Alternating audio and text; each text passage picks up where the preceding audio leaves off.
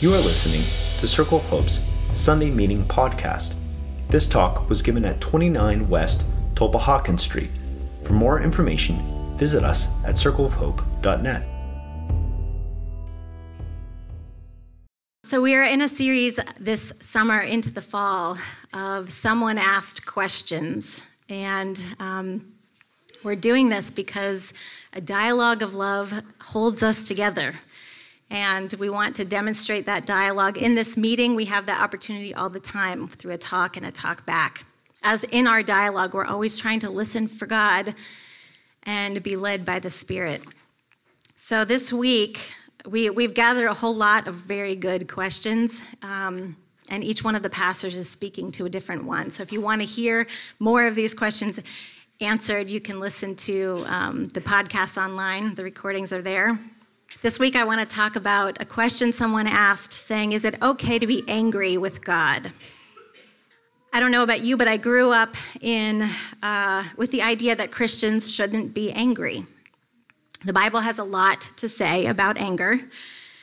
Ephesians 4 says, get rid of all bitterness, anger, and rage. James 1 talks about how we should be slow to anger, because human anger doesn't produce the righteousness that God desires. Proverbs 29 talks about fools give full vent to their rage, but the wise bring calm in the end. Ecclesiastes talks about anger residing in the lap of fools. And then Psalms, in Psalm 37, it says, refrain from anger and turn from wrath. Do not fret. It only leads to evil. Those are just some of the examples. So if you've heard those, if you've read that, you also might have this idea that as followers of Jesus, we shouldn't be angry. Much less be angry with God. And if you're angry with God, it must mean that maybe you don't accept what God is giving you. And that must mean that you think everything that happens is dealt by the hand of God. It must be God's will. Can I be angry about God's will? Do I have to accept it as the best? You can see there's so many ways that this line of thinking can go. There's so many directions to go with this question. The problem of suffering and evil, the nature of God's will, the nature of free will of human beings and spiritual ones. As I'm sure you know, that whole books and classes have been taught around these issues. So there's more here than I could ever talk about in one short talk. And there's so much that I don't know that I anticipate a lifetime of questioning and wrestling and discovering and trust. Human beings try to make sense of the world that we live in. And we were given that capacity by God to make meaning of the world around us and to tell stories about what's happening and why it's happening. And since the time of Augustine in the 5th century AD, this way of thinking that God is behind all the suffering and evil in the world has become widespread in the church. We just passed the anniversary of 9/11, and when that attack happened, this worldview, this way of thinking got expressed in various ways. There were religious spokespersons that publicly claimed that God was punishing America because of its sin and naming particular sins that brought on this judgment.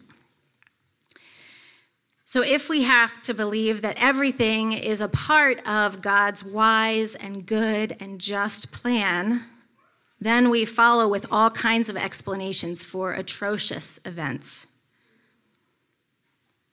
And Christians can usually find some Bible verse to back that up.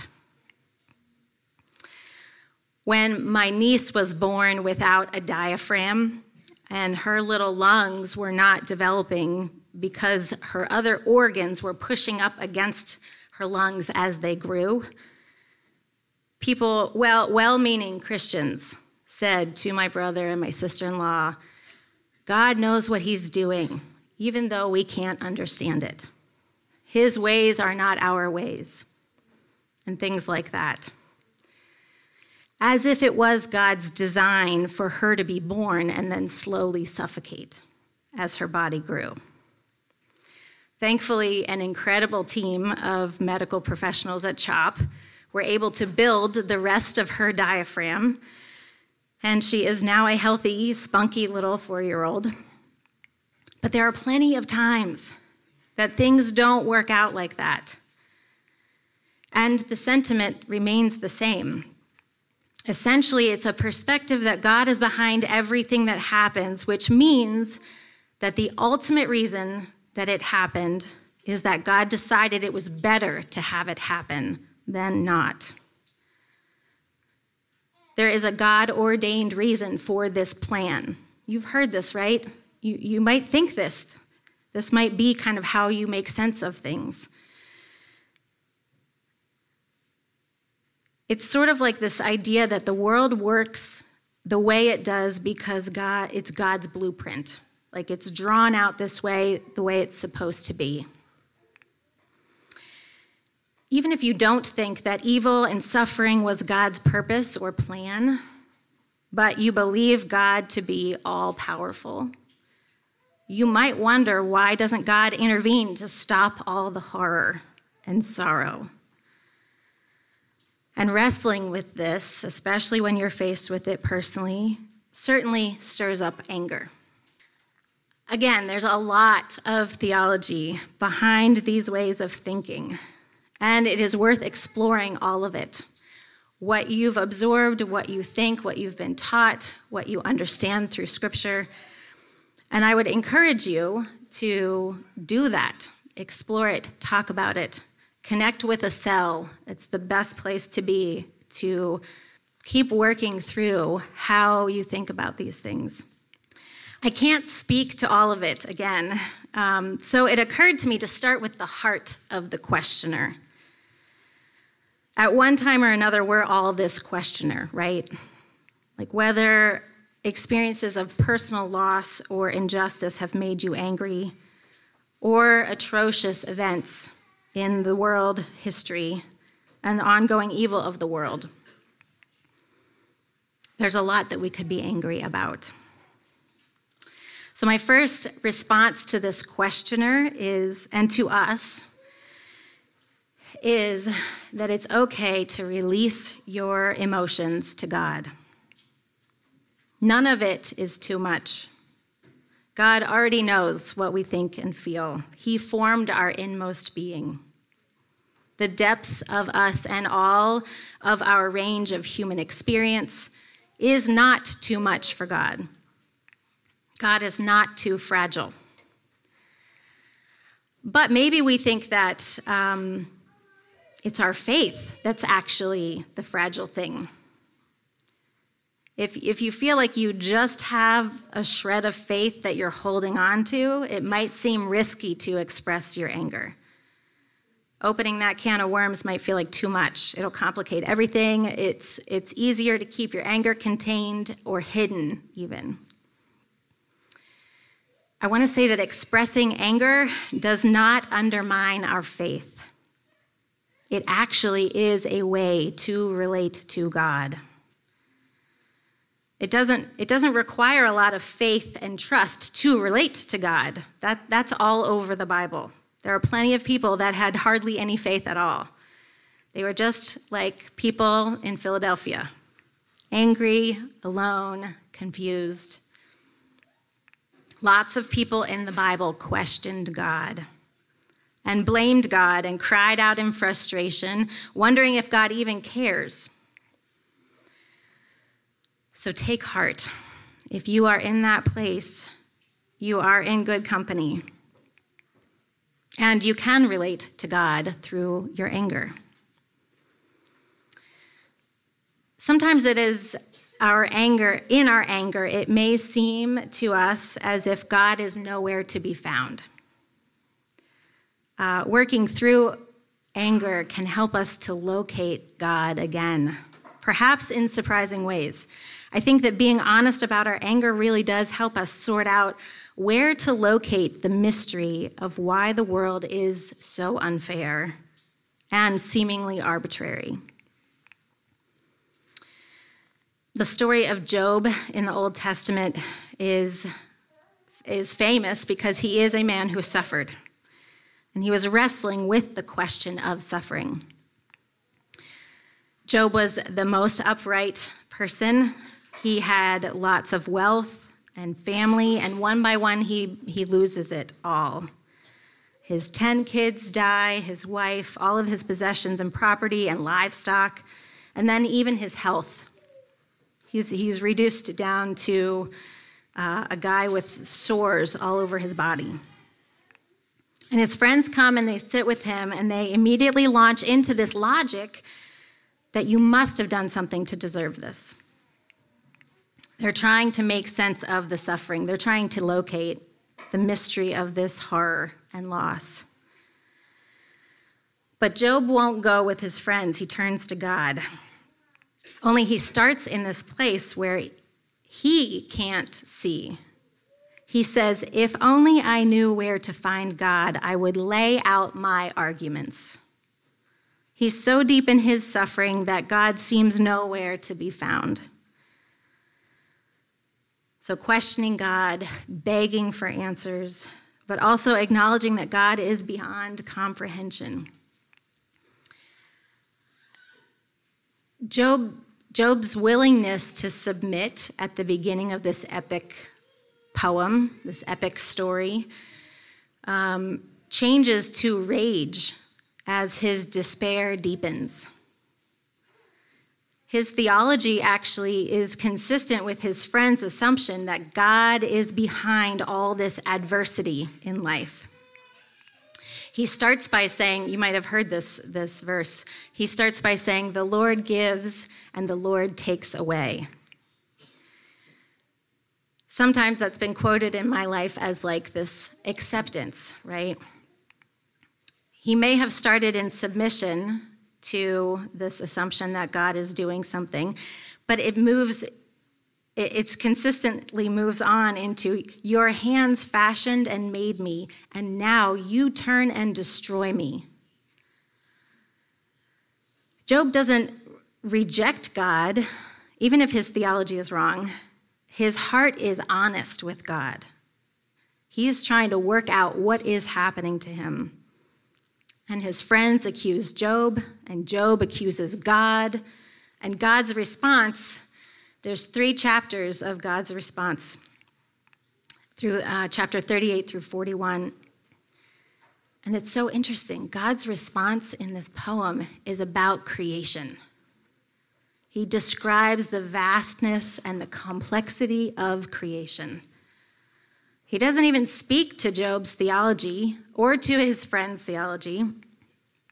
He seems to be doing something else. He is changing the perspective to the vastness and the complexity of the cosmos and the human ignorance about the chaos in creation.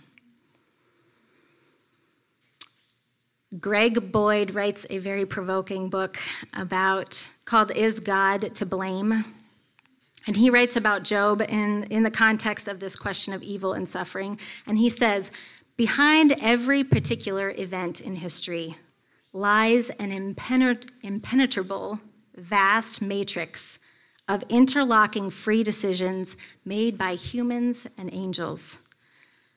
The mystery of evil, therefore, is about an unfathomably complex and war-torn creation, not about God's character and purpose in creation. He points to why there can be no one explanation for the question of suffering. The arbitrariness of life is a mystery to us.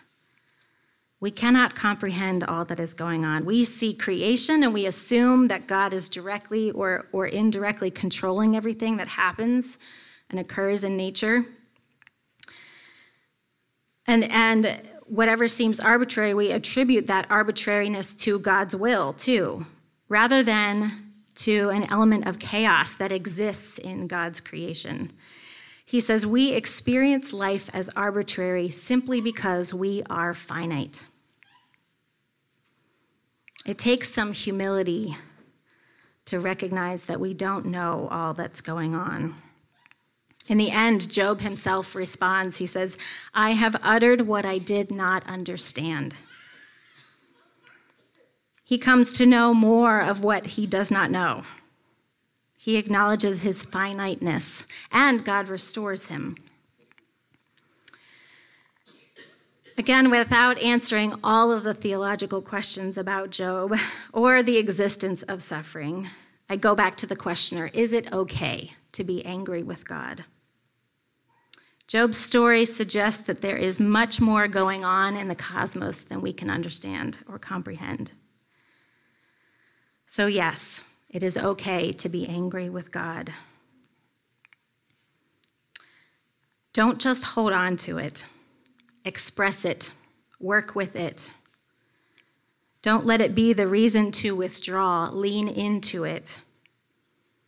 Ask questions about it. Ask God questions. And listen to the question that God asks of you.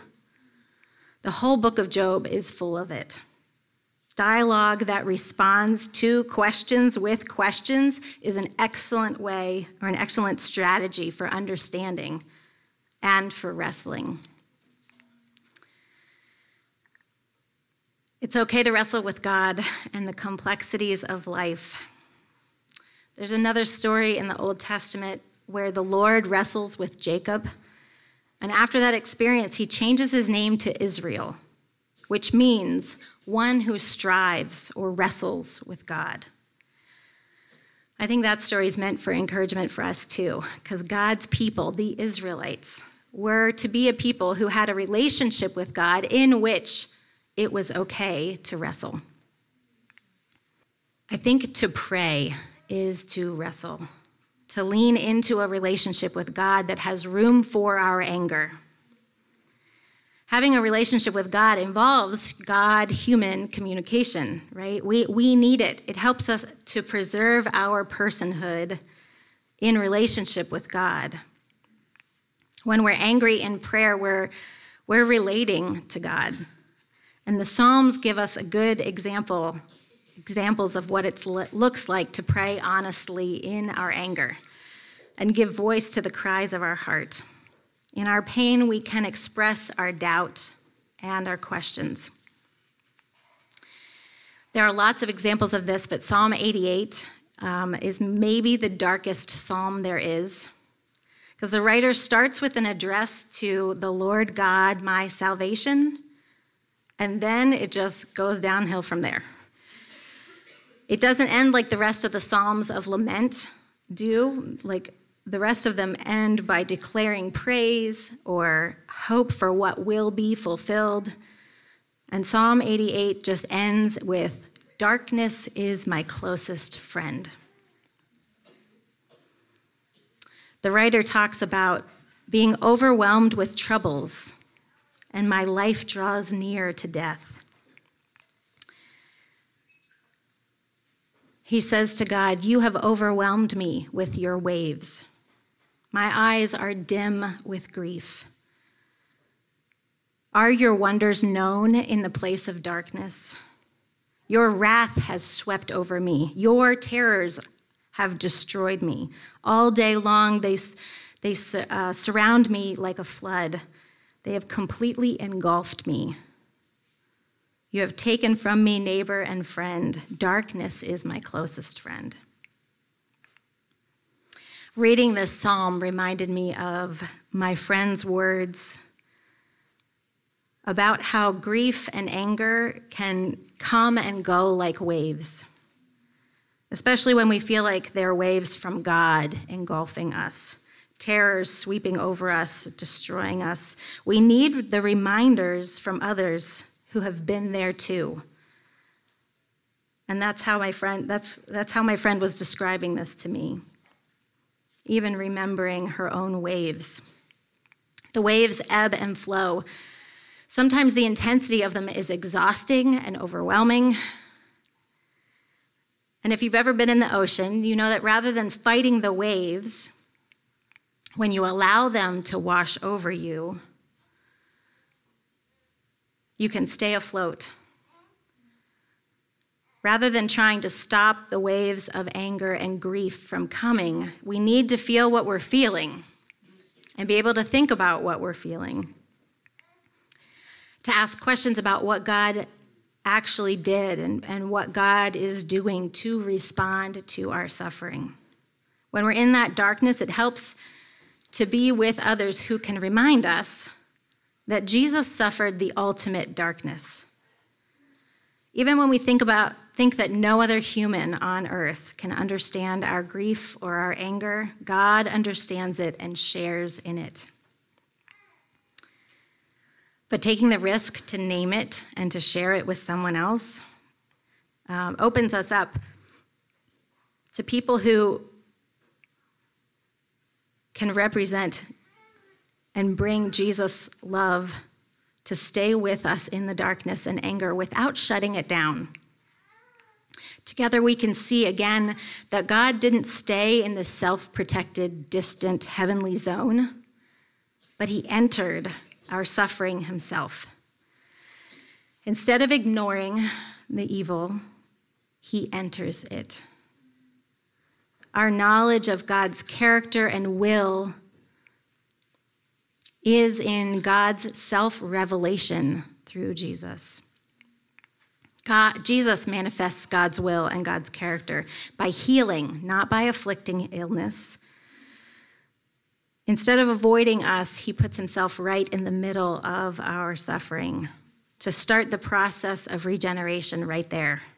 And so now his followers can do the same. We can go into our darkness, the darkness of our anger and doubt, and face it, not alone. We can lament and cry and grieve and trust that the work of renewal and restoration that was begun in Jesus will be carried out to completion. I think we pray and live and counsel and comfort best when we keep our eyes fixed on the God we know in Jesus. Remembering that we pray in a sea of ambiguity, not because we are fallen, but because we are finite. And sometimes we need to ask for help, not just from the people around us, but even seek professional help. And we have Circle Counseling as a resource to offer professional psychotherapy for anyone who needs help to work through what has brought them anger and where it will take them. Thanks for listening to Circle of Hope's Sunday Meeting Podcast. If you want to talk about it or get connected to a cell, you can find one under our Connect dropdown at circleofhope.net.